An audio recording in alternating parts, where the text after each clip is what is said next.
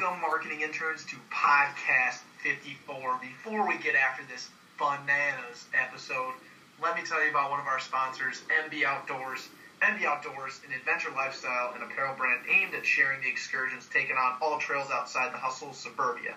The Back Pocket recently experienced a legendary excursion while on the island of Hilton Head in South Carolina. We were able to fully appreciate the moment and the environment we were in because of MB Outdoors. When I'm talking about experiences, I'm talking about the beach days that we had, our days on the golf course, and even going deep sea fishing. Each one of those experiences, MB Outdoors played a phenomenal and significant role. We want you to have those same experiences, so make sure to join MB Outdoors' team by repping a shirt, a hat, or any of their new pullovers. And you can go ahead and buy those on their website at mboutdoors.com, and you can get 15% off your purchase to join the MB Outdoors team using promo code BACKPOCKET. That's BACKPOCKET.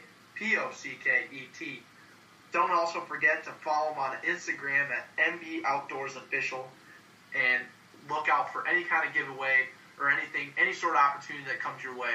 Andrew, what do you got for us? Another ad read for y'all, folks, for your marketing interns, Skyline Specs. I know I've told you about them before, but today is a little bit different. Today I'm going to discuss a business package, ordering in wholesale. If you reach out to us at our email address, thebackpocketpodcast@gmail.com, and we can get you in touch with probably the top executive of Skyline Specs. We have the power to make sure that you get exactly what you want. You go onto the website and you can look at how simple it is to order in one of these business packages. You just send them your custom logo, and they will work directly with you to make sure that they can hand engrave this logo of yours on the side, whether it's a skyline of your home city, whether it's a logo, whether you have a camp and you just want to make sure that your name is front and center on every single youth athlete of your own. They will work directly with you, making sure they'll give you a sample and everything else you need, and they will ship it to you in wholesale. You can order 20, you can order 50, you can order 100. Just talk to us at thebackpocketpodcast@gmail.com, and we'll make sure we get exactly what you want. That concludes our sponsors for the day. Let's get to this phenomenal podcast. Roll that intro music. I'm just an ordinary average guy. My friends all are boring, and so am I. We're just ordinary average guys.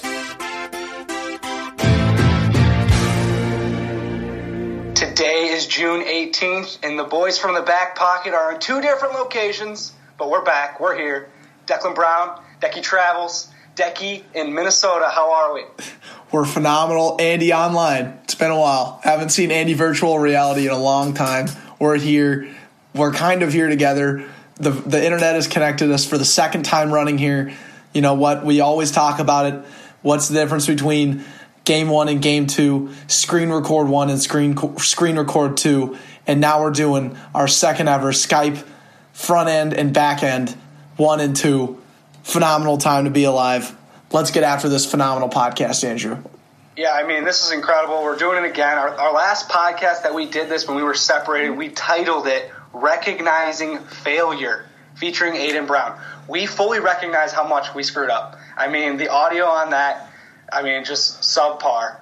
Not even average. It was just we had the fan going, we had poor Wi-Fi. I don't even know how, it was just atrocious. I think we lost our segment one time. We fully recorded a 16-minute video of us talking, and then we lost it all. We had so many ebbs and flows, strikes and gutters, trials and error, I can't even count on one hand. But we recognized them all, and we're ready to grow. We're ready to just get after this episode. You're absolutely right. It's a growth time. Maybe the podcast title this week is just Ready to Grow.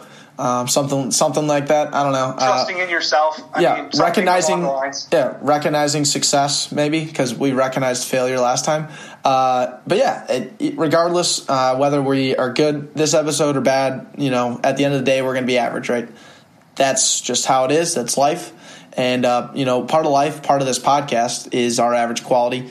This week, Andrew, what is our average quality? So we just told you about our experience, and we're going to tell you a little bit more throughout this podcast of Hilton Head. And it was a phenomenal time. I thoroughly enjoyed every second, showing the boys what I've been able to experience with my family coming down here. I know they loved it. But being the host of an event such as this demands your own presence to make the decisions of the group. Like, everyone's looking to you from morning to the time they put their head on the pillow for every single decision. No one can make a decision on their own because they feel like it's going to be the wrong decision, I guess. I mean, that's at least what it appeared to me. I'm just going to go with my average quality, and I think it just affected everyone, to be honest, was decision fatigue. I felt like I was making well over my capability of decisions, and I just got worn down. Okay, that's a great average quality. I think on my end, reinforcing my decision of what I wanted to do, I think I definitely didn't make my voice heard enough, clearly. But, from my perspective, it's always really cool when you get to go on vacation and just, have someone plan your entire trip and you don't have to, I'm not a complainer. I think my average quality is being good at complaining. So whenever you're like, all right, we're going to the beach, it's like, yeah, of course we are. Like, why not? Or it's like, hey, what do you guys want for dinner? Like, I'm thinking pizza. I'm like, yeah, pizza's good. Like, yeah, maybe I had it the last 2 nights, but I'm still going to take pizza. It's a 4-day vacation for a reason. Like, so I'm sitting here like, look, it's not the end of the world, whatever we do. And I'm just the most go with the flow guy ever. So call my own shot here, or call your own shots. Hey, so there was 5 of us. There were 6 total. And some people were asking thousands of questions a day. They just needed to know every single second of the day how it was organized. You, on the other hand, I can guarantee, I know you didn't really ask a single question. It was kind of like when I said something or when anyone said it, you're like, yeah, let's do it. Sure, yeah, I'm in. Sure, why not? And some other people would be like, when are we doing this? What are we going to wear when we go this way? When can I put on my socks? It was like, bro, we don't wear socks in Hilton Head. Like, that's just a thing. Like, don't put your socks on. Or it's like, how about this? We used to always say this back in high school, and we aren't high schoolers anymore. We're 22-year-old men. Don't anticipate, participate. Exactly. How about you tell me, hey, I want to do this, and then we go do it. Yeah. Like, it's your vacation too. Yeah. But I would also say, from my perspective, I would also say, like, I barely knew where Hilton Head was to begin with. I barely got there. And as I alluded to in the last podcast, so when I showed up, it was like, all right, show me the way.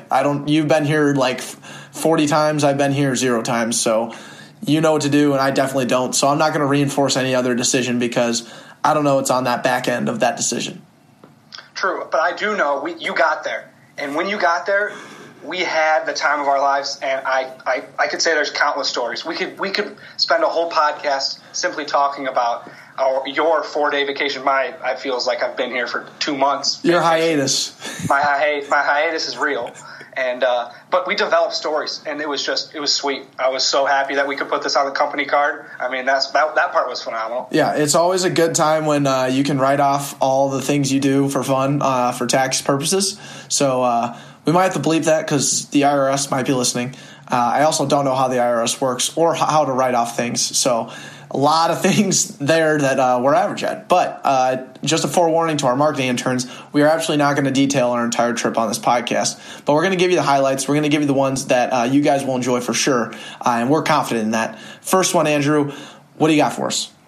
So this is the segment, Curbside Stories. We have given this to you before because we believe we have a pretty good ability to storytell. And these stories we want to share with you because, damn, they were entertaining and we experienced them. So we just want to share them with you, marketing interns. The first one I want to talk about is we had 6 guys there. And, not to brag, but we balance each other out pretty damn well. And there was a lot of families there, and families have children, siblings, and there's women in those siblings. Fair to say, Deck? That's confirmed. Okay, sweet. And I felt like we got pawned off by moms a handful of times, and those experiences in itself were classic. Because after the first one, we were a little thrown off, but after that, it was just like playing catch with your dad at the end of the day. You knew how to handle the situation, and I felt like we were toying with these moms by the end. Yeah, and I just to elaborate a little bit on the pawning. So I have a feeling that the moms were a little inebriated, and they had a single daughter that was within the age of 18 to 22. They saw a couple guys. When I mean a couple, I mean 6, 10 boys just being athletic, just being dudes out on the beach, shirts off, sunglasses, hats backwards. Like we were just enjoying each other's presence. Like I don't think we were like on babe watch or anything. Maybe Lorch was, but not anybody else. I can totally say that.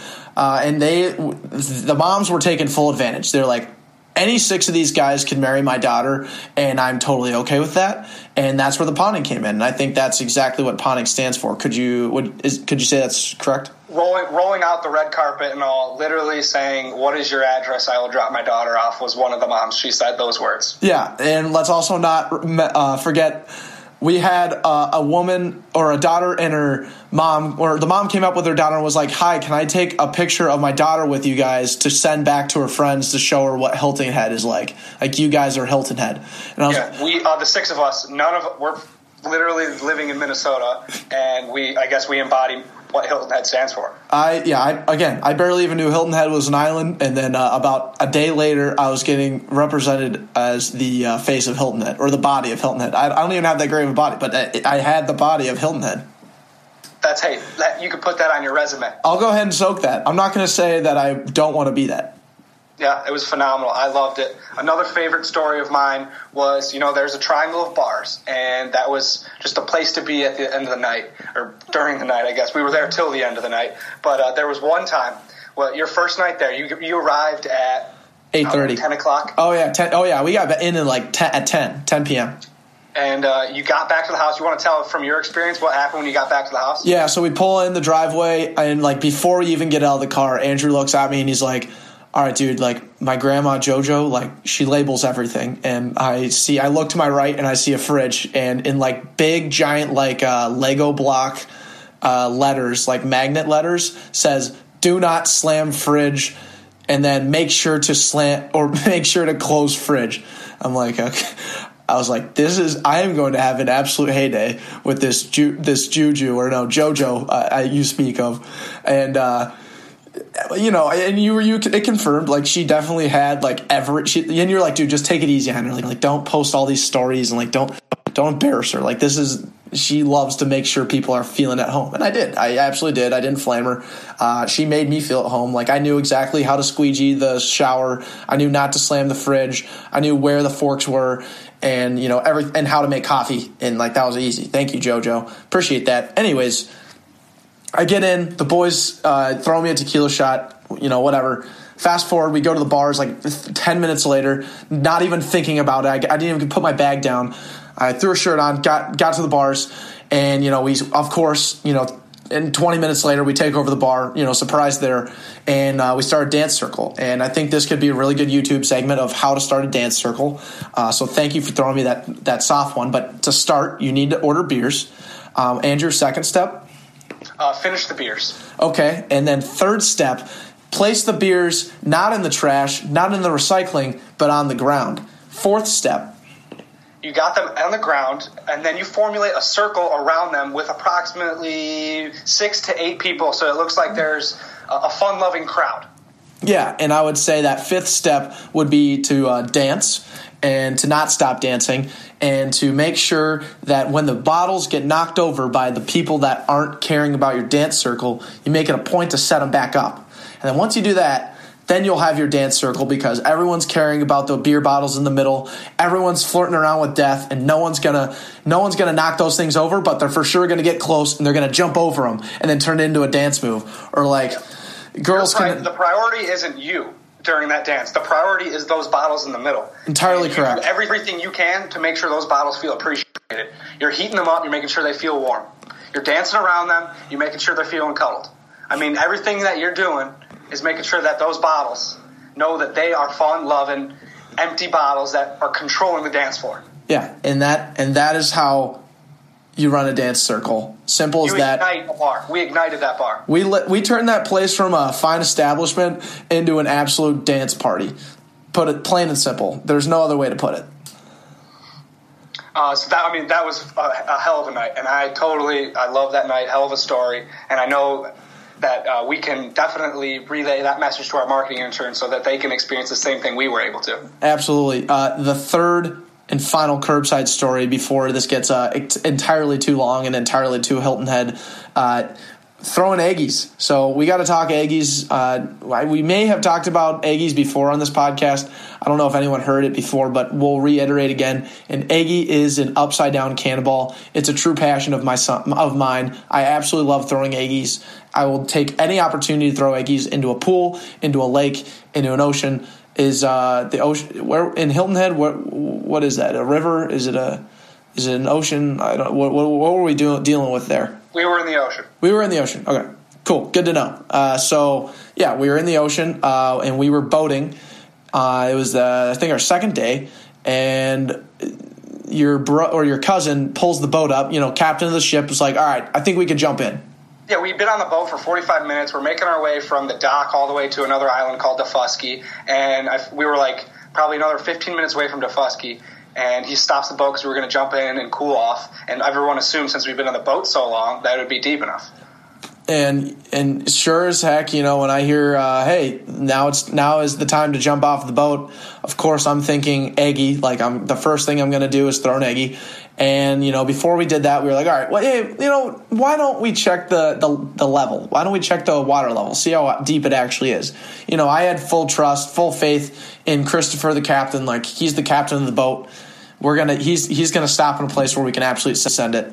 And he drops the oar in, and it's no more than knee height, like 2 feet of water that we're floating in. And we all just kind of looked at each other and we're like, wow, reality check. That could have been bad. I mean, we were standing on top of the sides of the boat, like literally ready to send it. Like a movement away, like just a shift of the body into the ocean, and we probably would have busted necks. Yeah, it would have been bad. We probably wouldn't be recording this episode right now if it wasn't for Captain Chris. So shout out Captain Chris, checking the water level. And you know what? He drove another 20 feet, and it was sure as heck deep. We threw some Aggies. It was phenomenal. Love it. Thank you. Thank you, Chris. Thank you, marketing interns, for just staying with us that whole time. I know we bragged a little bit, but it was just an experience. We had stories. We needed to share those stories. We absolutely appreciated the moment and lived in the moment.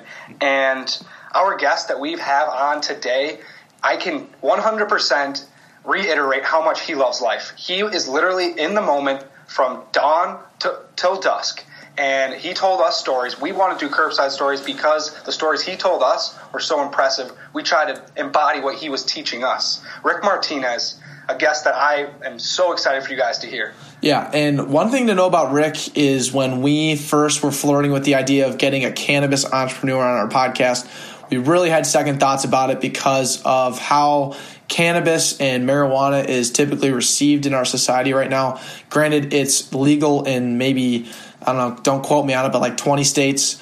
It's not legal federally. It's not legal in sports. It's, illegal for the most part. And so having someone who represents something illegal was a concern. I will say we totally tossed that out the window. That preconceived notion, that book cover was totally torn apart, torn to smithereens. Rick Martinez is the guy, is the man, and he is here to show you exactly what he's all about, being a cannabis entrepreneur. And let me give you a little sneak peek. It means a lot more than just being a weed guy. Enjoyed the interview. We sure did. Rick Martinez, thank you again for spending time with us. Looking forward to hearing your feedback about it and our marketing interns because, phenomenal all around. Enjoy, guys. Marketing interns get locked in this week. We got a phenomenal guest, Rick Martinez, who's a cannabis entrepreneur, and now his newest venture is he's the co-founder and CEO of Wellness Project RX. Let's go ahead and welcome on Rick Martinez. How we doing? Hey guys, I'm doing awesome today. It's good to be here. Thanks so much for having me. Yes, and thank you so much for taking time out of your day to join us. I say we get right into it. And we're going to hit you with our favorite question. It's our first question. It's really the core of who we are, a couple of average guys. And we start off every podcast with an average quality of our own. So we'd like to ask you today, what is your average quality? I love that question. It's you ask somebody to pick out what are they really, really average quality. And I'm going to be a little self-deprecating here and kind of fun, but the rest of my family is really, really good-looking people, so I'm very, very average-looking, and it's my average looks that have helped me through the best parts of life. So, love to hear that. That's awesome. And I know you market this a lot, but you definitely outkicked your coverage because your wife's really hot. So good work on your end. Yeah, she is. She's without a doubt not just a platitude, but literally she is my better half, and she's, in my opinion, she's smoking hot. Mm-hmm. So, hey, you scored a big one, and you scored a big one for life, so congratulations on that. Now, smoothly transitioning out of talking about your wife, we're going to talk more about you. What we realized when we first reached out to you and we did some research on you, we found that your Instagram name's Planet Boy. We just really wanted to clear the air on that. Why? Well, how did that come from? How did that come to be? I'll synopsize it. It's a great story. So, I've been married to Lisa, to my wife, for coming up to 18 years. And about 19 years ago, when we first started dating, she got kind of the flavor of what I was about. And in other words, I'm a registered nurse, but I was doing a lot of things. A lot of things were going on in life. And one day she said, "Rick, I don't know where you're going to land today. It's like every day you wake up on a different planet. You're like a freaking planet boy." And I'm like, I kind of like that, Planet Boy. So I literally, my email address is Planet Boy, my handles are Planet Boy, and that's where it came from. And to this day, she still stands by the fact that I wake up on a different planet every day. Very cool. That's awesome. And that's kind of, is that what's led you into being an entrepreneur? I mean, starting these several different companies, a life as an entrepreneur is not an easy one. And waking up on a new planet every day, like getting ready to get after it and seize the day, is that kind of where that comes from? It does. It's. I think really, if I distill it down, it's waking up and knowing that as an entrepreneur, opportunities are all around us, and as an entrepreneur, it's also hard, honestly, to stay focused. The whole shiny object syndrome or squirrel, and so yeah, it's both served me, and it's good.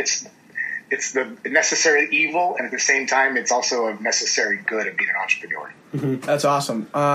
Another question going off Planet Boy real quick. What's your favorite planet to be on, I guess? Oh. What's your favorite planet that you've experienced? The favorite planet. So that answer could go so many ways. Yeah, I know, right? Especially because of the industry I'm in now. Boy, I think I've been on some wild planets. That's good. Yeah, so I got to say, my very average quality is sometimes my answers are very grounded, and just being here, being on this, this spinning. I'm looking outside the window. This spinning massive, this blue ball spinning around the sun is the best place to be. Mm-hmm. Love it. So as an entrepreneur, I mean, let's get into that story and that background. We did a little research, and we know that you were in the military as a registered nurse, and then from there, you have started several companies. Can you take us down that journey from maybe the start, ending your military service, and then going into a life as an entrepreneur? Sure. So I am a registered nurse. That's my vocation. My college degree I have a bachelor's degree in nursing. So I graduated in 1995 from nursing school, and I think where I really started to, I guess the first bite of the entrepreneurial bug was as a registered nurse. First of all, it's a great profession. I'm still today an RN. I do not practice, so I'm saying this with all love and respect to nurses everywhere. But I graduated with a 4-year degree, making a little over $12 an hour. And the truth is that I was making more as a bartender while I was in school.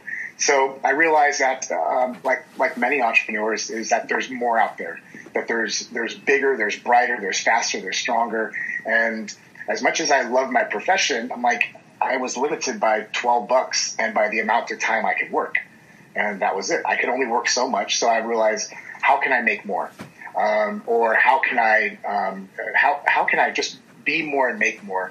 So I became a contracted nurse, where basically I worked contracts at hospitals, and my salary jumped tremendously, like 20-something bucks an hour. So I almost doubled it.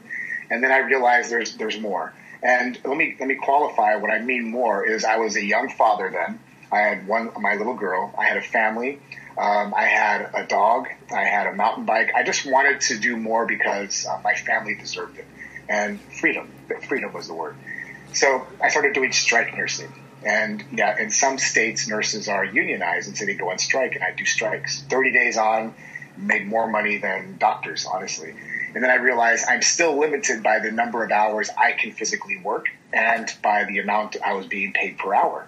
So I was leaving a hospital, a contract one day. Actually, my shift ended, and the director of nurses walked in. Coming in, I was working night shift, and she said, "Rick, we want to renew your contract."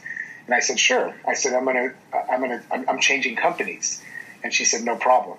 Where that statement came from of changing companies, I have no idea. I have no clue.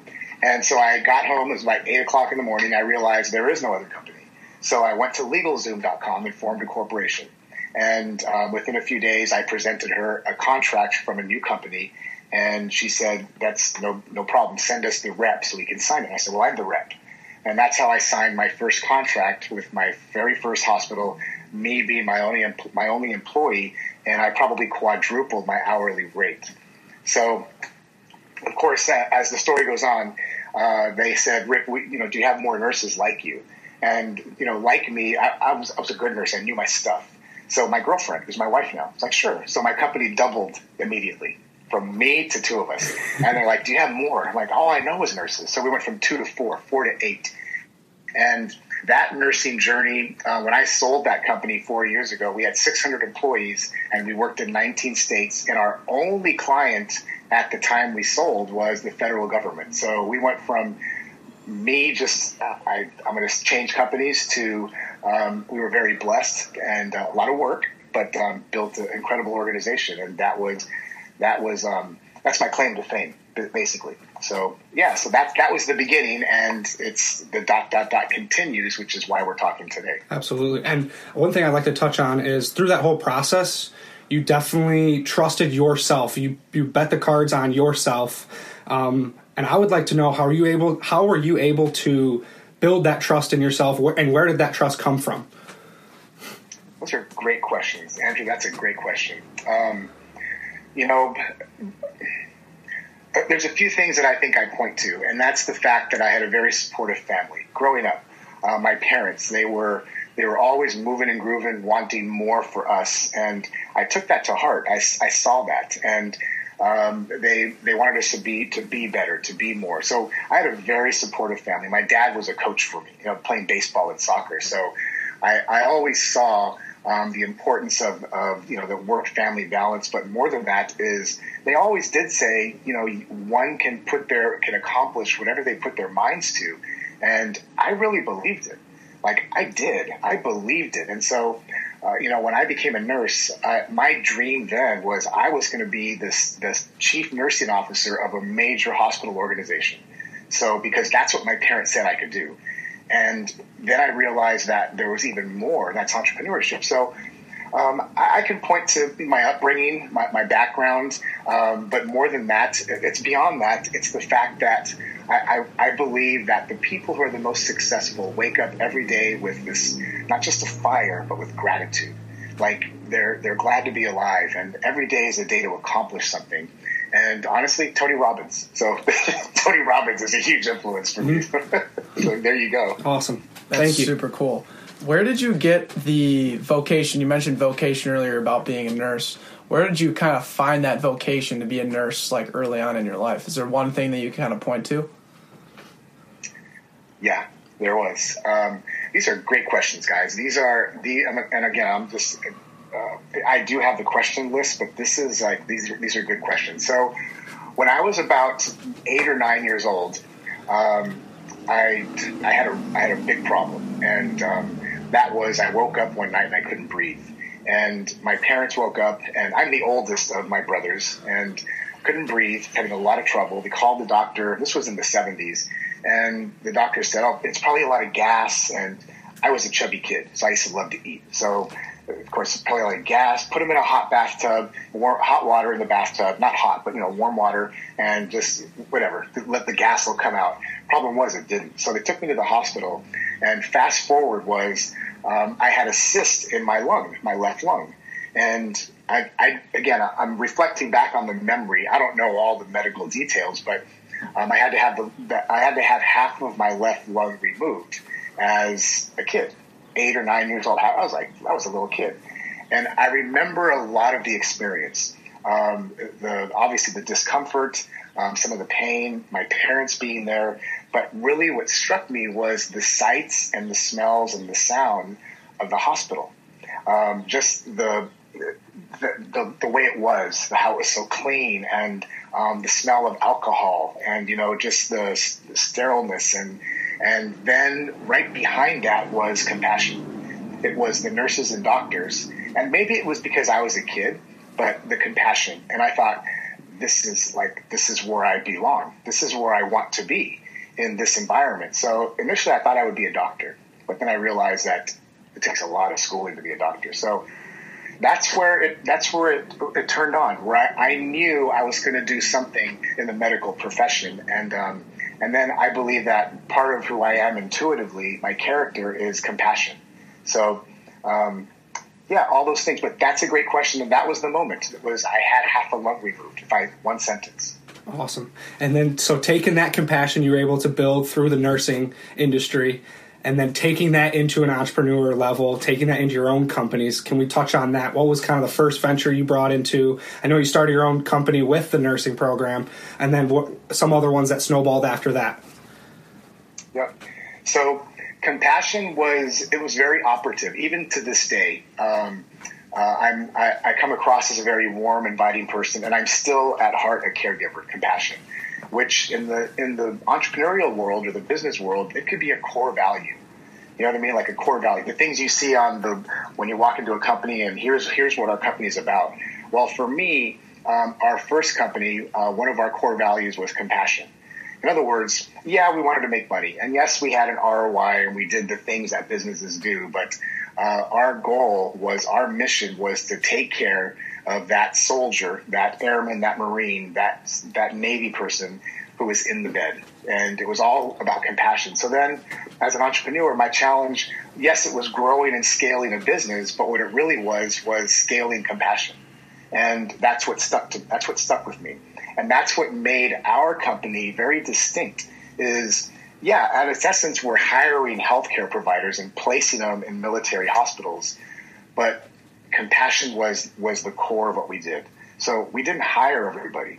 We didn't. We hired the ones that were most aligned with who we were as a company, and that we are at our core caregivers. So I learned to scale things and maybe look at things that maybe other entrepreneurs don't or didn't. And right or wrong, Planet Boy or not, it's what's worked. So. As far as so just logistically speaking, you were working with the federal government in terms of this was when you were in the United States Army and you were helping these Army veterans, or were you an RN for the Army and then you ended up scaling that and then making your company that helped the federal government?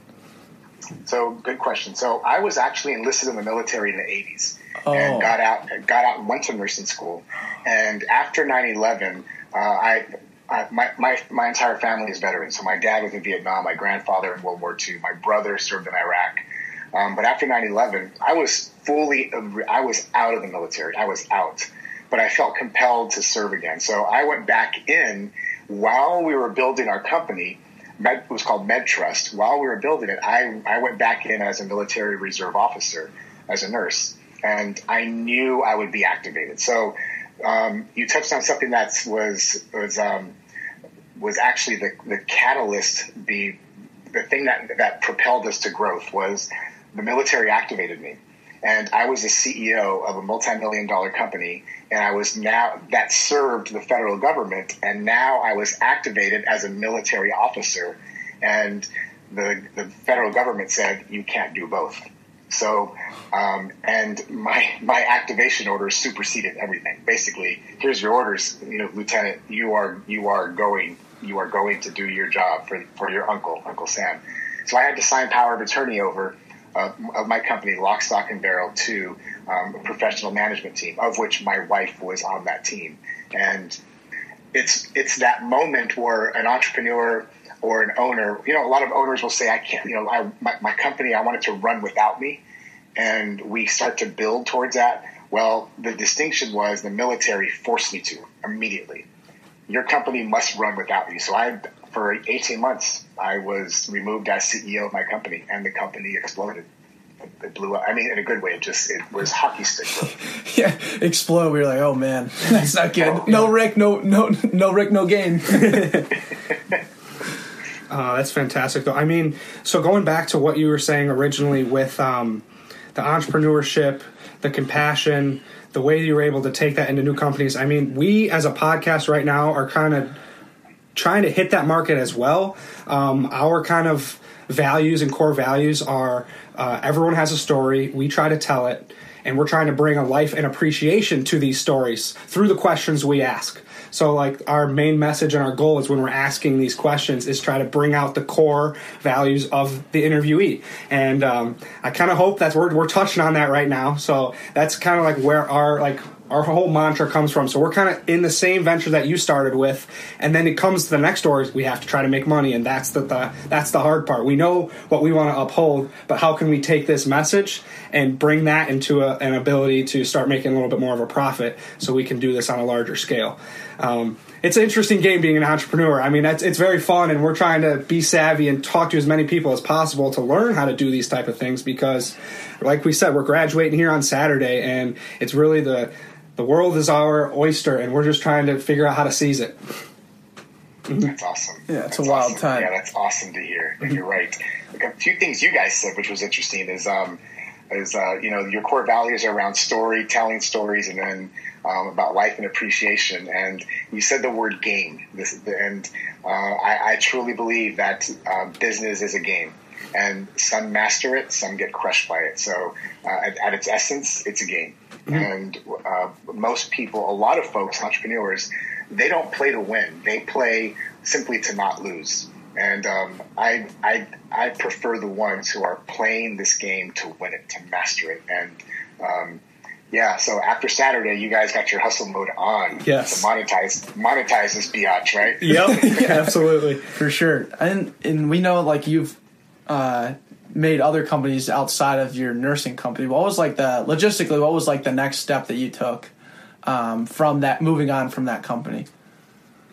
Yeah, so I was activated in about 05 to 07 in that time frame. And 07 November was when my contract, my tour was done. And by this time, our company, staffing firm, was growing. In other words, I literally didn't even have a desk at the firm anymore. And so I realized I had to do something else. I realized that I was not going to go back to a job. I was not going to go back into nursing. And in fact, I have not nursed a shift since I left military nursing. In my opinion, I took care of America's heroes, and I was at the top of my nursing game. And I know people need help, but I was at the top of the game, and so I left. So I opened up some CrossFit gyms. So I discovered CrossFit. I don't mean I discovered it. I just mean I found a gym I enjoyed, and we affiliated back in 07, and I was renewed. I had a renewed passion for business building that was still healthcare related. You know what I mean? So in a sense, I was still helping people be better. Now it was through this incredible, wicked program called CrossFit, which I love. And so that was, so I went from, owning and operating, and I still owned our staffing firm, but now we had two companies in CrossFit and loved it. And from there, it segued into, we launched a paleo food company and just a lot of stuff. And so, yeah, the entrepreneurial bug bit, and it bit hard. So... Right on. And then going through all these different ventures, every company I know, we've done our research, and you started a few companies, and by a few companies, I mean a lot of companies. And I just would love to know, like, what are some of the golden nuggets you've taken from each company of kind of taking it to the next one? Like, I learned this, and I need to make sure I bring this to the next one so I can do this successfully. Has there been something like that? Yeah, so there's a few nuggets. I think one of the biggest ones that I learned is we have kind of opened up our chat with, entrepreneurs are, Planet Boy. We're attracted by shiny objects, and squirrel is the phrase that he who chases two rabbits catches none. And what I mean by that is that sometimes as an entrepreneur, I had a lot of companies going, and we had some successes, but we've had a lot more failures than successes. It was because I was chasing too many rabbits, if you will. But beyond that, one of the most poignant lessons I learned was after we sold MedTrust, and we had built it to a sizable organization, won some awards and all kinds of stuff as a large organization. But people then started asking, in the circles we ran with, entrepreneurial groups and all that, hey, Rick, how did you do it? How did you do it? And can you teach me how to do what you've done? And there was a time where I said, it was just platitudes. Hard work, and you got to be focused, and you got to be driven, and you got to wake up and want it, all those things. But that doesn't help somebody actually grow a company. So I was doing folks a disservice, and I was minimizing the successes that my wife and our teams have been blessed to create. So I realized that success leaves clues, and there is a strategy to winning. A football team doesn't just jump on the field with 11 cool guys and win. They win because they have somebody who, because they've worked, they've practiced, and they have a plan. And I realized that at MedTrust, we had that plan. And as I deconstructed, our success, I then was able to reconstruct success for others. That's called coaching. So I was able to actually, by deconstructing and reconstructing it, help folks build a roadmap to succeed in their own businesses, whether it's staffing or, making picture frames or a technology firm or a marijuana company. Success leaves clues, and business is business is business. Going back to the game is one of the biggest lessons I learned is that the ones who master the game are the ones who have a plan, So big lessons. Chase too many rabbits, catch none, and there's always a plan. Yep, and I think we're trying to do that right now a little bit as well, like niching down, trying to focus again, like we mentioned earlier, on our core values, the topics, the questions we discuss, really trying to figure out who our market is, and instead of chasing all the rabbits and chasing all the shiny objects, knowing and understanding who we are and sticking to that path instead of trying to cast a wide fisherman's net and try to get all the fish in the school. Dude, that's a great point. Yep. We try to be fishermen, but not like that. But what you mentioned, one of the rabbits that you did catch, if we're going to go off of catching rabbits, is your newest company, Wellness Project RX, which is, to be quite frank, it's a cannabis company that focuses on health, and is coffee and yoga also incorporated in that? Mm-hmm. So it sounds like you have the hottest millennial company ever, and you're not a millennial. We do our research on that. So explain exactly how the story behind it. We want to know because we're millennials and we want to know how you came up with this and everything and what you guys aim to accomplish.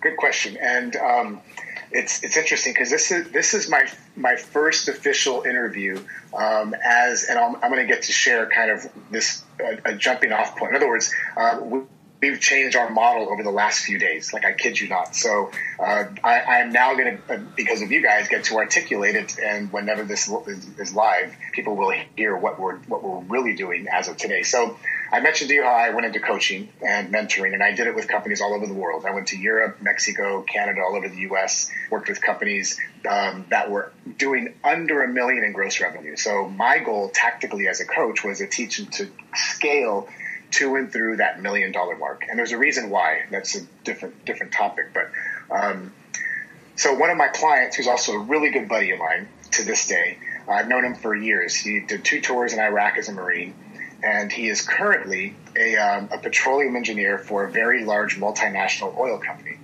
Problem is he's got severe PTSD. So he said, Rick, I want to start a company, and I'd like you to mentor me, coach me through it, the startup phase. And the company was a CBD company.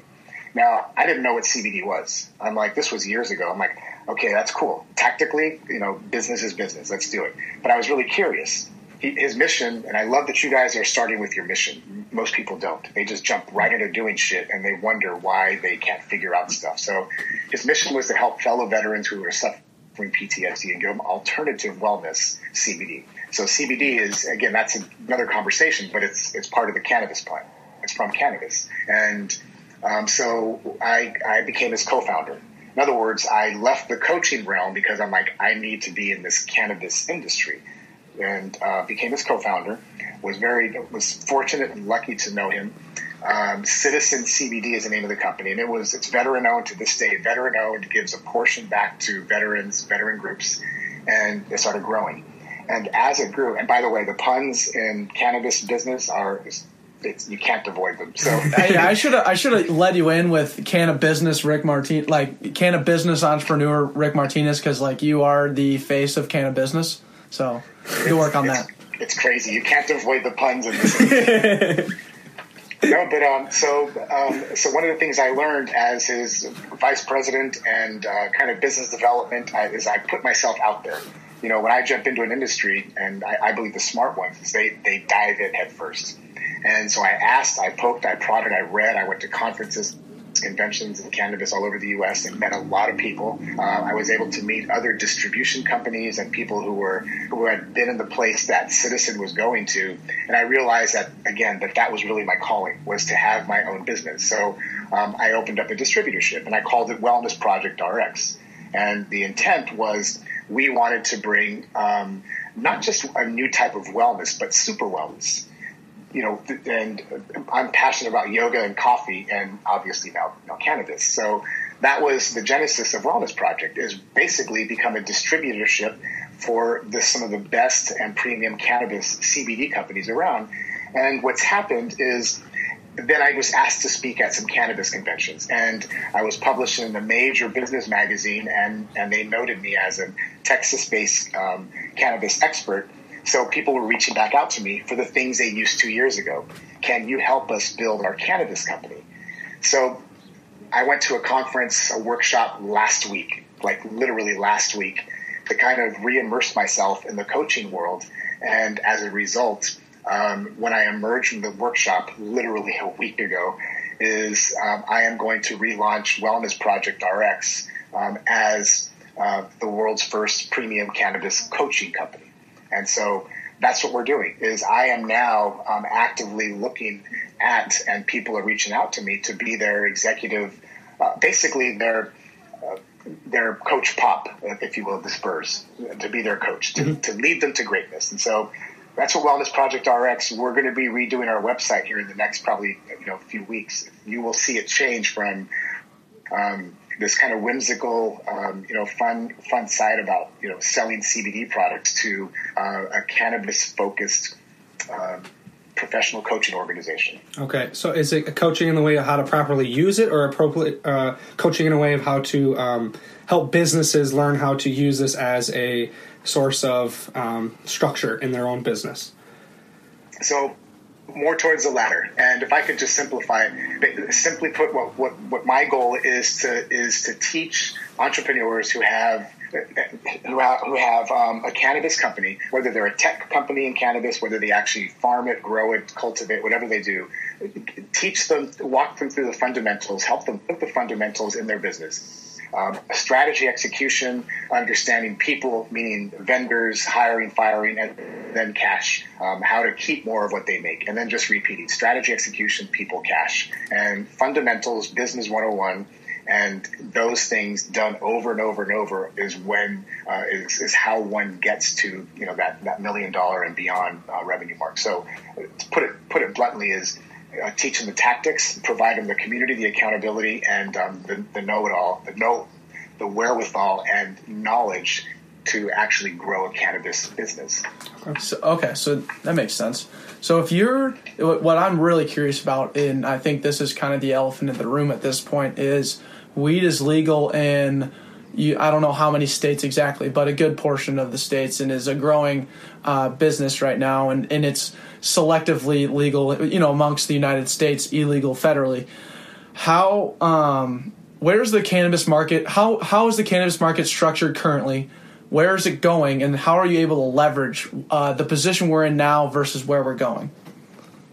So structured, and then so there's that could be a really, really deep question. And one of the things I let folks know is that I have a lot of respect for the folks out there who are fighting the good fight, going to Congresses and going to their local reps and all that. And I back them 100%. But as far as legally where it's going, it's all over the map. So I live in Texas, and Texas opened up its first dispensaries this year.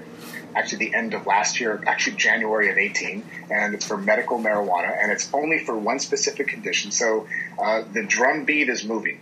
Whether we like it or not, marijuana, cannabis is here, and it's here to stay. So some people say it could be federally legal in the next 4 years. I've heard some others say federally legal in the next 10 years. So I don't know. So so leverage, that's a great question. So right now, marijuana it's recreational legal in a handful of states and medical in, 29 states as of today, something like that. But the lever, or what's wonderful, is that CBD, it's a 50-state business. And CBD, which is kind of where I cut my chops, is it's a state where, just imagine this. So if one believes that marijuana will be legal in all 50 states, let's just say in 5 years, then in 5 years, there's going to be a lot of people wanting to get distributorship, wanting to get the licensing, wanting to get all those things. And today, as a result of being in the CBD business, I can establish a presence for us and our clients in all 50 states today. So that when in 3, 4, 5 years, let's say Texas or Illinois or Iowa says we are going recreational legal, guess who already has a presence there? Yes. Mm-hmm. Not me necessarily, but the folks who understand that the lever is at our disposal today, and that's CBD and all the businesses that surround cannabis, the support. So, okay, one more question regarding that. So CBDs, as a small brain guy who's not up to speed on his weed, CBD is a portion of the strand, right? And THC is another portion. CBD is the part that does not have the THC in it, correct? Yeah, so I'll share with you guys a really, really simple analogy. Okay. I'm a big believer in if you can't explain it to grandma or to a 7-year-old, then you've made it too difficult. So as such, I've had to figure out a way to really kind of dissect it internally and then be able to explain it. So yesterday, my wife and I, she got home and we went out with some friends, and we had some wine. So now think of a glass of wine, and if you could imagine a glass of wine in your hand, the wine comes from a fruit. It comes from a plant that grows really well in certain parts of the world, like Napa Valley, France, right? So land, plant, fruit. That fruit gets harvested, grapes, several times a year. They cut the fruit off and they produce these wonderful beverages. So one of the beverages is what my wife and I had. And that beverage is, you have to be a certain age to consume it. You can't get behind the wheel or operate machinery. You have to be 21. It's taxed, but doctors will still say 2 glasses of that is good for you. That's wine. Wine. Fruit, plant, earth. Earth, plant, fruit comes this other wonderful product you can give to your children. You can buy it anywhere. It costs a lot less. It's still taxed. Anybody can drink it. You can get behind the wheel. It's called grape juice. Doctors say it's full of vitamins. Your kids can have it. Anybody can have it anytime. Give it to grandma. Same fruit, same plant, same earth. Wine, grape juice. Marijuana, CBD. Same flower, same. And again, I'm distilling. There's a lot more science behind it, but that's the simplest way. It's all cannabis. One gets you drunk, gets you high, is good for you. The other one doesn't get you drunk, doesn't get you high, still really good for you. Same wellness benefits. People use CBD for anti-anxiety, to help them sleep, for pain relief. Athletes use it for recovery, and you don't get high. So does that make it a little bit easier to kind of grasp? Big time. That was perfect. I've never had it explained to me like that, and that was freaking awesome. Yeah, and my next question was going to be, how would you deal with those people that are critics of this industry, critics of marijuana? And I feel like you might have already answered that question with that analogy. I mean, kind of showing them the difference in what you're trying to do versus what the stereotypes are preceding belief to do. Is there anything else you kind of say, or is that kind of your main message? No, that's a great point. And So one of the things that I personally do is I'm as a healthcare provider, I'm an advocate of education. As a nurse, part of my job, as we prescribe stuff for patients, the doctors, or as we discharge folks, was to educate them on what they should expect. And so intuitively, and because of training, I knew that. Most people don't know. They don't know why they need the pill or why they need the thing on their arm. They don't know. So my job is to let them know, educate them from a healthcare perspective. This is why you need it. This is why you should leave it on. It could be a detriment if you remove it or do not take that. And so, so a few things that happened is a lot of folks will ask me, well, why do I need this, Rick? And even the way I said it, there's this level of almost, my word, not theirs, but combativeness. Well, why do I need this? Isn't it really all just weed? And I'm like, that's a great question. So first thing I do is I don't try to convince people. I don't. There is somebody I believe out there right now who is on their knees praying for some sort of relief. Those are the people I seek out. The ones who come off combative and they're like, well, why do I need this? And this isn't it all weed. I'm just like, I can give a few one-liners that I'll share with you guys. But otherwise, I don't want to put my energy into convincing somebody that this could be the thing they're looking for. So as an example, if somebody says, well, why do I need this? I'm like, let me just ask you a question. I'll say, the last time you went to, Walgreens or CVS to purchase something for your aches and pains, and then they'll say, like, have you gone? And they'll say, well, yeah. I'm like, well, what did you buy? I'm like, well, Motrin. Well, what's the Motrin for? Well, I have headaches or my knee's been bugging me. I'm like, this is a great alternative. That's why one might need CBD, because without getting into medical stuff, it's if one normally goes to the drugstore, to their doctor to be prescribed or get things for the thing that's bothering them, wouldn't it be prudent to actually try something that's natural, that is less harmful and potentially a lot less, some of these, opioids are addictive. And most people will say, that's a good point, Rick. And then there'll be a real conversation. Some people say, well, but still, why do I need it? And I'm just like, we're done here. You know what I mean? So that's really how I go about it. What do you normally go to the drugstore for? Is there something you're seeing your doctor about? And, can you guys still hear me? Because I just got a little poor connection signal. Yeah, no, you're good. That's phenomenal. That's super cool. So on the flip side of that, you probably have gotten a lot of heat, a lot of serious questioning about, the cannabis industry, because quite frankly, like Andrew and I were uneducated, but now we're a little more educated. So thank you. A lot of people out there are also like that. On the flip side of things, you can pretty much call yourself the cool dad and like the cool dad on the street, right? Because you're running a cannabis company.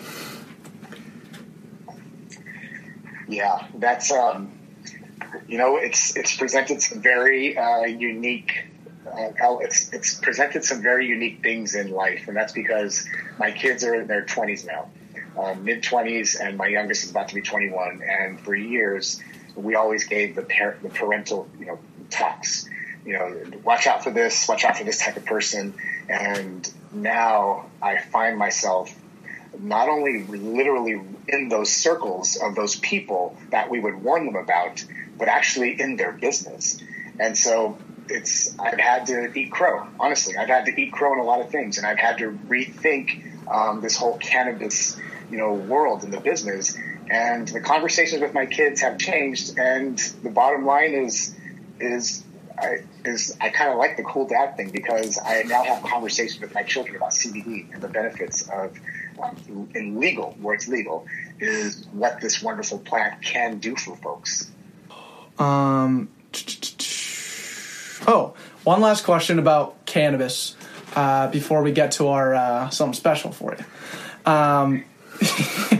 We're not giving you any weed, but so how you've been explaining how CBD is beneficial. Are there any like side effects or something that people hang on to and is like, no, you can't smoke weed to heal yourself, as far as the cannabis portion of it, or the CBD, sorry. Like, is there any sort of downside that you really can't argue, or is there some sort of symptom that we need to be aware of? There's not a whole lot of studies to point to in the cannabis world in general because of its legality on a federal level. So a lot of studies and white papers are coming from overseas, like Israel. So it's a lot of what I'm about to share is anecdotal. It's here's what I've heard, or here's what I've experienced, or here's what I know to be true as a healthcare provider. So as far as I know today, there has never been a documented case of overdose of cannabis, CBD or weed, either way. So you stop moving. You can't. And so it's. I think the only thing that I've heard of, and I'm going to leave it as I've heard of, is, let's say on the weed side, is people having a bad high, or not quite. Let's say somebody sees an edible and they don't quite understand, the dosing of an edible or how much they can tolerate, and even though on the edible packaging it might say eat only a quarter of this and wait 60 minutes. Most people will be like, well, it's been 30 minutes, I don't feel anything, and they pop the whole damn thing in their mouth. So there is such thing as having a bad high, and it could lead to feelings of paranoia. The things that one could read about paranoia, like people are chasing you, things like that, even maybe some trippy things. But and of course you should not operate machinery or drive a vehicle while you're smoking, like weed. CBD is fine, but I have not heard of anything, and I cannot point to anything, and I feel like I've done a lot more research than the average person because I've jumped into this business. But I think the worst thing I've ever heard of is a really, really bad high. Okay. Right on. Yeah, and that's good to know. It's very good to know, and thank you for informing us. I mean, we've definitely learned a lot, and I know you're helping our marketing interns learn a lot more about this industry. But kind of trapping the puck on that, and moving on to one of our favorite part of the interviews. This is something we necessarily didn't send you, but if you've listened to our show in the past, you'll know it's coming. It's our game alert. We're playing a little game here. This game of the week is a speed round. So we'll give you a question, and you can hit us with a one-word answer, a quick answer, and they're going to be short-ended questions and just a speed round. So I'll go ahead and start. Nice, Andrew. Okay. Get after it. So you're going to just pick one of these three: coffee, yoga, cannabis. Cannabis. Okay. Nice. Okay, right on. A fact about cannabis that the average person does not know. It has healing properties that we have yet to fully tap into. Okay. Favorite word for cannabis? Oh, dank. Okay. Dank. Some of our favorites. Go ahead. Yeah, I'm like salad or some nugs. How about you? My favorite one is greeny beanies. I think that's just my favorite one. Favorite word for being high? I just got to go with old school stoned. Yeah. I'm a huge handsome. If you're just super handsome, that's we kind of made that up ourselves. You could pretty much ripped, roasted, baked, blazed, toasted. Oh yeah, there's many more. Yeah, but those are some of our favorites. What did you want to? Oh yeah, turn in a little pivot here. What did you want to be as a child? I had two things: either a doctor or a pro soccer player. Nice. Ooh, okay. What are you known for? In your neighborhood. Okay, so that's a little twist. And now in the neighborhood, so you see my shirt. So yeah. People, they all kinds, all shapes, things like this. I'm known as a cannabis guy. Okay. So you're not like the drug dealer though, are you? No, I'm not. No. I have a full legal business. Everything I do is above board. But because of the business I'm in, it's you have no idea. Okay. Okay, makes sense. Is it me? Yeah, go ahead. You. Me. When are you happiest?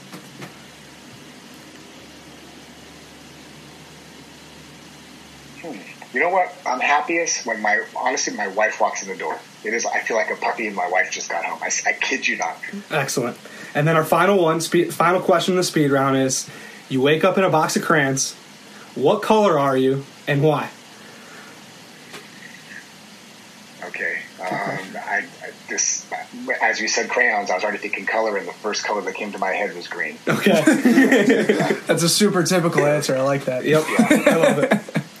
That's phenomenal. Well, thank you for playing. That's great stuff, Rick. You crushed it. You're just a really fast guy for a good speed round. Mm-hmm. So thank you very much. Appreciate it. Finishing up our final two questions that we always ask. The first one is a bar story. So this is a story that imagine yourself, sitting at the bar, you're blowing off steam after a long days of work, selling a bunch of cannabis, and it's 4 p.m. and you're just blowing off steam, watching the Spurs game or something, and a random guy comes and sits next to you. And what kind of story, you guys, break the ice a little bit. What kind of story do you tell this guy that's about yourself and unique enough to keep him interested? I think there's probably one of the coolest stories, and this actually came up this past week. It was when I met Colonel Oliver North. And that, whenever I say, when I mention about meeting Ollie, Lieutenant Colonel North, or Ollie, you either get an immediate, like, I want to hear more, or like, oh, that guy. But either way, they want to hear the story of how I got to meet, Colonel North. And that's the story I would tell, because it was a part of my life that was very poignant, and just the fact that I got to, like, actually face-to-face with Colonel North. So, super cool. Do you want me to tell the story? Yeah, could you tell the story? Yeah, we would love to hear the story. I wasn't sure. So I was working at Walter Reed as an Army nurse, and when you're working as a nurse in civilian hospitals, you generally wear scrubs. But as a military nurse, where I worked at least, we wore our uniforms, our ACUs, basically our battle uniforms, the stuff we wore in the field. And so it was a weekend day shift, and I left the unit, and I was walking down a hallway to go to get something to eat, the cafeteria. And it was kind of a breezeway. It was a long breezeway with windows on both sides, if you can imagine it. And as I'm walking, I see somebody walking towards me. And I looked, and I'm like, in my mind, I'm like, holy fuck, that's Oliver North. And I'm saying that, and as I got closer, I'm like, that's Colonel North. Remember, I'm in uniform, and I'm an officer, so I'm in uniform.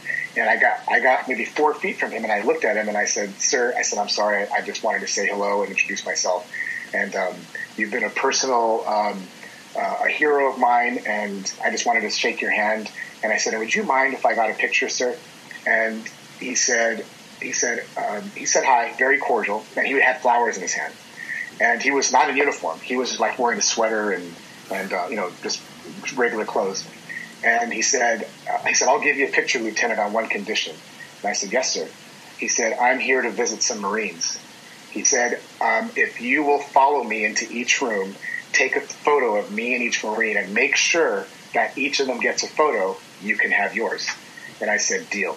And it was one of the coolest things, because there was no Fox News there. There was no cameras. There was no entourage. It was just, he was there on a weekend afternoon, his own time, to visit some Marines who had been wounded overseas. And man, it was one of the coolest things. That's the true essence of what it means to serve, being a patriot, in my opinion, to be human. And because I got to see a lot of famous people where I worked, and they all had entourages. Colonel North never did. That's wicked cool. Thank you for sharing. Yeah, awesome. And thank you for your service as well. I know we didn't mention that earlier, but we greatly appreciate it, and I'm sure all our marketing interns also appreciate your service to this country, so thank you. Mm-hmm.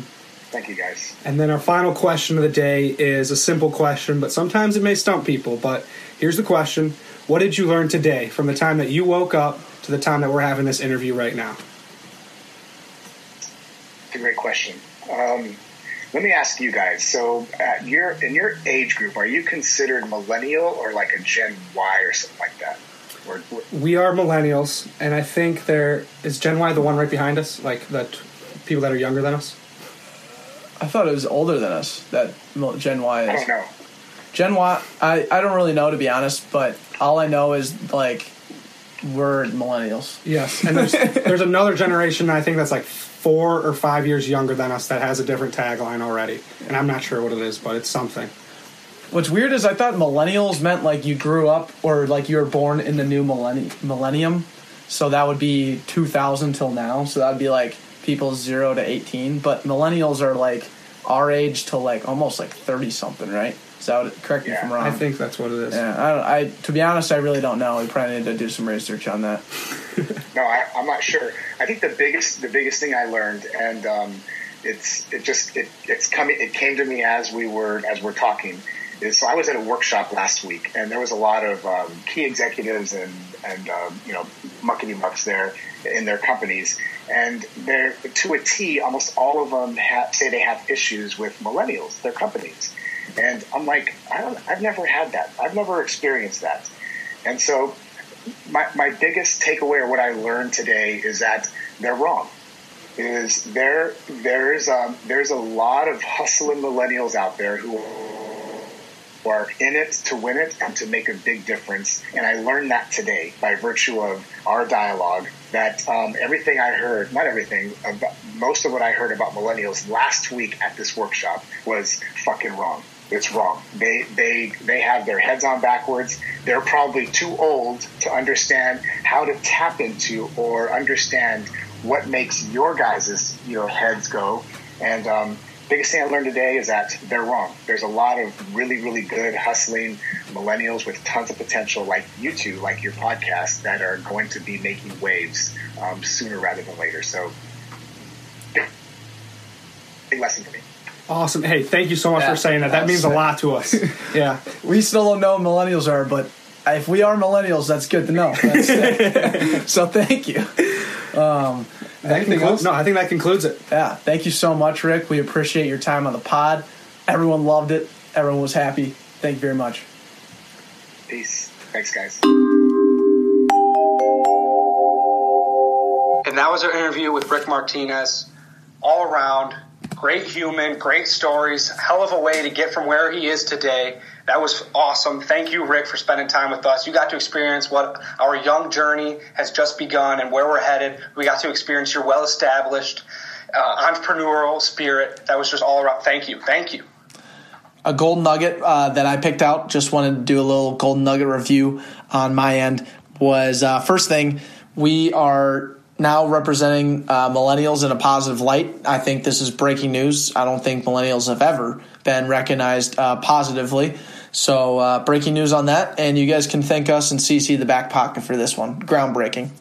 Yeah, Rick Martinez felt like we did a great job at representing all of our generation and saying that we actually have a good brain. We actually have a great motivational mentality. So if you're out there and you're knocking the millennial generation, you're saying we're lazy, that we have we're stuck in our phones mentality. To that, I would just say, don't even. Don't even, and maybe you should listen to this podcast, but yeah, don't even go there. Don't even say that millennials are bad, because we're turning them around. This might be the running of the bulls. This might actually no, we're circling the wagon. That's what I was trying to say. No one circles the wagon like the Buffalo Bills. No one circles the wagon quite like the back pocket. So you're welcome. The back pocket is circling the wagon, finishing how we always do, with a back end, a strong back end. And marketing interns, thank you for making it this far. We truly appreciate you guys. You guys are definitely a tier above the rest. And if you've made it this far, feel free to share it on social media.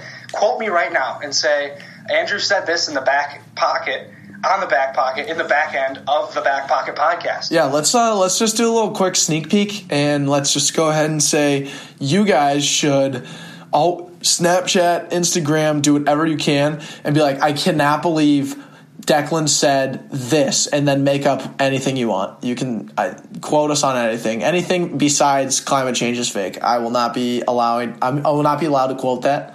And say put Andrew's name on anything while you're at it, and let's see what happens. I'm not going to actually allow it. I'm going to take that. You're going to have an average result on here. One allow, one now. I don't allow that. You could quote me on saying I love the Pittsburgh Steelers. I'm in Hilton Head. You could quote me on the Salty Dog, Jake's Pizza. You could quote me on not wearing socks for 2.5 weeks. You're out of your mind. That's how. I guess all I'm trying to say is maybe not anything controversial. I would prefer not anything controversial, but have some fun with it. Get creative. I would like to see what that is, because any kind of marketing from the marketing interns is good marketing for us. So keep that in mind. And let's close it out. I think that they deserve to hear the wrap of how we finish our podcast. Sure. Again, thank you, marketing interns. But we're going to finish it up with our favorite 2 segments. And what did you learn in a feel-good story? To start us off, Declan Brown, what did you learn? I learned that you can't take the South out of me. I am not, I'm not Southern specifically, but I love Southern food. And, granted I was only in Hilton Head for 4 days or 3 days maybe, I don't know. But I love Southern food. You just can't take the South out of me. I previously came into Hilton Head with the love of jambalaya and gumbo. And, I had gumbo and jambalaya while I was there. Now I'm leaving. Now it's my first day back. And, yeah, I'm having Cajun chicken for dinner. I'm having Cajun chicken for lunch tomorrow. Again, in review, you can't take the South out of me. Hey, I'm glad I could put a little more South in you. I'll take responsibility on that one. You could quote me on that.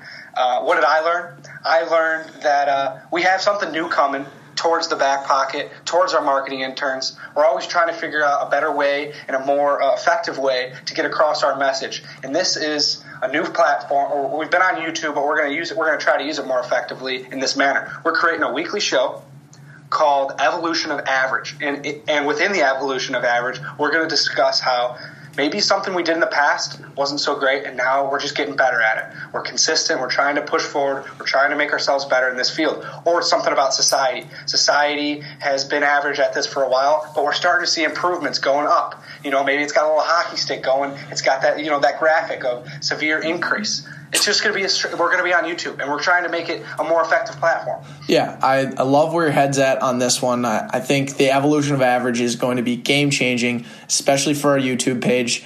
We need to get our YouTube page is a premium. It's a great place for people to really understand what we're all about and push more listeners more and gain more marketing interns. It's just a great platform for us. So, yeah, the Evolution of Average is going to absolutely help our podcast and our brand entirely. I love the idea, Andrew.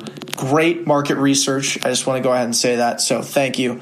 Now, finishing up with a nice feel-good story, we have a very specific feel-good story. Andrew, would you like to lead us in with our feel-good story? Yes, please. Thank you, Declan. I would like to just give a big old thank you to my grandparents, Bill and Joan Goodhue, BB and JoJo. You guys allowed my friends and myself to experience something that we will take forever and we'll be talking about forever. It was truly remarkable. I know you guys are listening. You're big-time marketing interns, and your friends are big-time marketing interns. They know how much we appreciate you, and just thank you for allowing us to have this for the rest of our lives. Yeah, BB and JoJo. BB, obviously the grandfather of Silicon Valley, phenomenal guy, and JoJo, the number one mom who will help you welcome you into her home. She's the best housewarming mom and grandmother I know, and I've never even been in the same home as her for more than a day. So thank you, BB. Thank you, JoJo. You guys are phenomenal.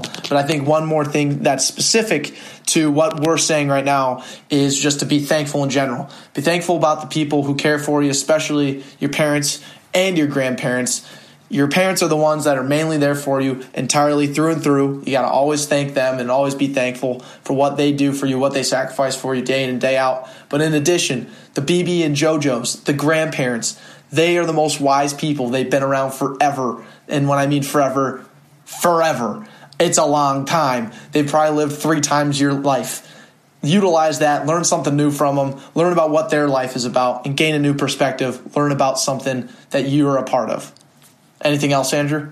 Dude, you said it so wise. Great wisdom. Thank you, Deck. Thank you, grandparents. I want to say it. I want to reiterate it. Thank you all to the grandparents that allow our marketing interns to feel what we're trying to get our message across. So, amen, Declan. Well said. And without further ado, let's go ahead and tell them about Podcast 55. It's a mystery podcast. We have no idea who's coming on our show. We hope it's someone big. We hope it's someone that everyone knows. But it's going to be huge. It's going to be huge regardless. Hey, stay tuned. Thank you, marketing interns. We'll see you next week. Podcast 55, June 25th. Take care. Take care.